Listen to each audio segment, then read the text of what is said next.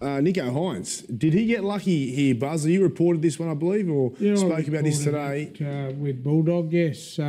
He gave the touch in, the referee, what I would call a minor spray over that forward pass. Didn't use foul language. That it was a female touch judge didn't matter to me. The females are the same as them. Yeah, they're officials. Yeah, they're officials. I think the NRL have handled it. They've gone through the audio. I don't think it was anything particularly nasty. So hold on, you must be colourblind. So Reece Walsh gets suspended. Yeah. And everybody was up in arms. Hold on. And it took 4 hours. It took 4 hours for people to say whether he said it to Patrick Carrigan or the ref.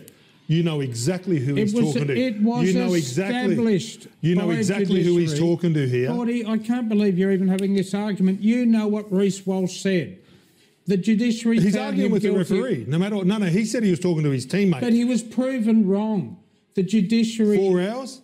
Yeah, the judiciary took 4 hours, gave him every hope. And not 100% found sure. Him guilty of and still saying wouldn't disgusting language to referee. It's still abusing an official. It is still Nico abusing. Hines said nothing, no swear words, worked up in the emotion, said that's the third time this has happened. So Reece Walsh wasn't emotional? Of course it was emotional. But you don't use the language that he abused official. Gordy, it's two totally different. Why is it? I can't back you, Gordy. Sorry, mate. It's really interesting, isn't it? Like, you've got probably the hottest head ever to play in the NRL, and Gordy Tallis absolutely opening up on Buzz Rothfield in and around two very similar instances, although the wording was different. And I actually have to back Gordy in this, you know, like if you were a Broncos fan, you would be absolutely beside yourself when that call to fine Nico Hines came out, as opposed to what happened to Reece Walsh getting suspended and getting it reduced by, I think he got it reduced by a week in the end. But I think Gordy Tallis has a really good point. You know, if you're going to challenge, so take the abuse out. If you're going to challenge someone, so is cheating, calling someone a cheat, a swear word? It's pretty challenging, yeah. It's pretty damning, isn't it? You know what I'm saying? So Buzz Rothfield... That'll be the ultimate, Kempy. Well, see, that debunks Buzz's excuse, doesn't it? He didn't swear. Well, but Buzz, some of the worst things aren't actually swear words. Like, you call a referee a cheat. So he didn't swear, but he called him a cheat. Well, no. What I'm saying is that the whole context of this conversation is Nico Hines talking to a female touch judge and saying that, you've made 3 errors or whatever it was exactly. They can't really determine exactly what was said, but it was it was discussed during the game exactly the same as Reece Walsh, where the referee said, you don't talk to any of my team like that again, get back, and then he had a case to answer. Exactly the same what happened to Reece Walsh. What Buzz is saying... you swore at them, therefore you should get sent off. They deliberated for 4 hours. And in Nico's case, they find that he didn't swear. You know what I mean? So what you're basically saying, like, I'm really confused. So you can actually talk to them and get fined. Shouldn't the rule be you can't say anything to them? That's where the line in the sand should be drawn. What is the case at the moment? Okay, are you allowed to have a conversation? Is your skipper the only one that is allowed to have the conversation? As a player, if you say anything, do you get punished? Is it a fine? Is it automatic penalty? Or what? They need to put a line in the sand at the moment to what the players are allowed to do. I feel like you should just leave the referees alone. Yes, you're going to get a bit of spray here and there, but any direct or damning words towards a referee should not be allowed. And, I support Gordy, actually. I do, because, we know what Reece Walsh said. He said some pretty straight and right between the eyes kind of situation. But when, the heat of a moment, we say things that we regret, but that's no excuse. He's been punished.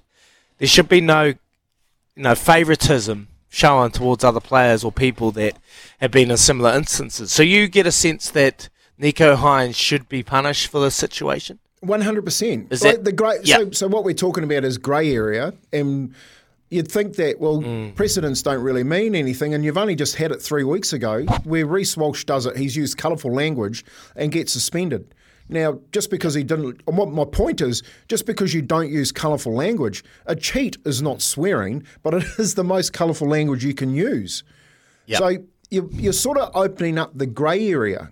So from a player's perspective, a player thinks, well, you can actually say something because I'm just going to get fined. You know what I mean? You've got to remove the grey area. You can do that or you can't. Your captain talks to me and no one else. You know what I mean? Now you saw Chad Townsend last year.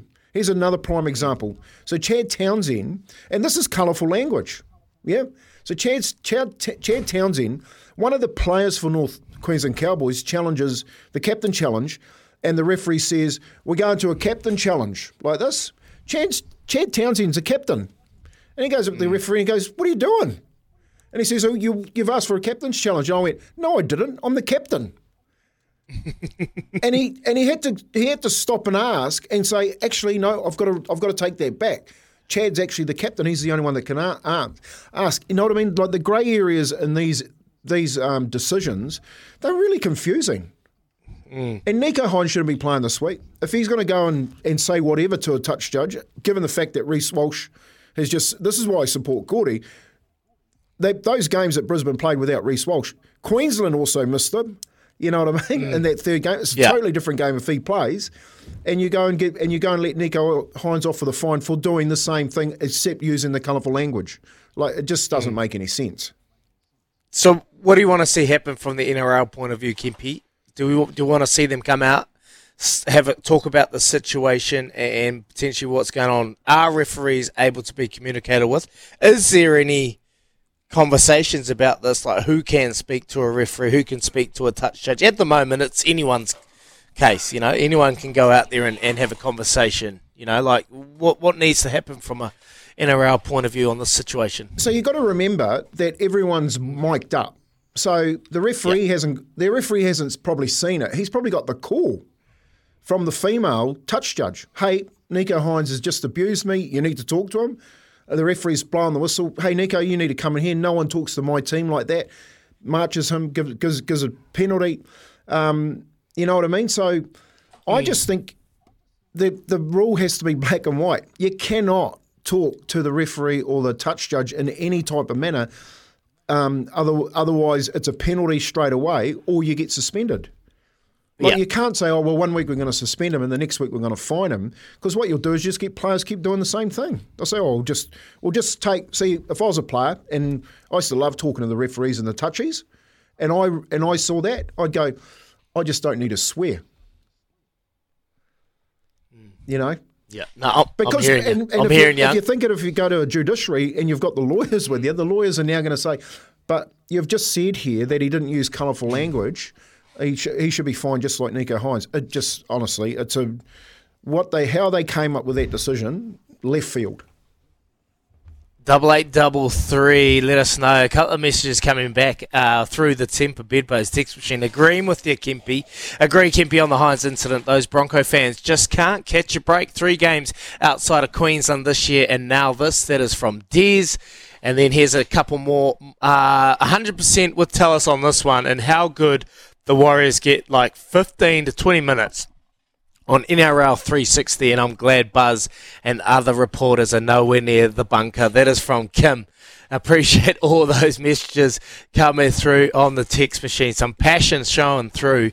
There has to be a line in the sand situation about this scenario, Kempi, because Reece Walsh got absolutely punished, and yes, his language was pretty disgusting, but any language, particularly cheating, is probably the ultimate sin you could throw towards any player or any referee. That is the worst. There is nothing to debate there. So we'll see what happens if anything's going to come out of this. Love that clip and love that passion. A couple more messages there from the text machine. Carl, why does it matter that it was a female official?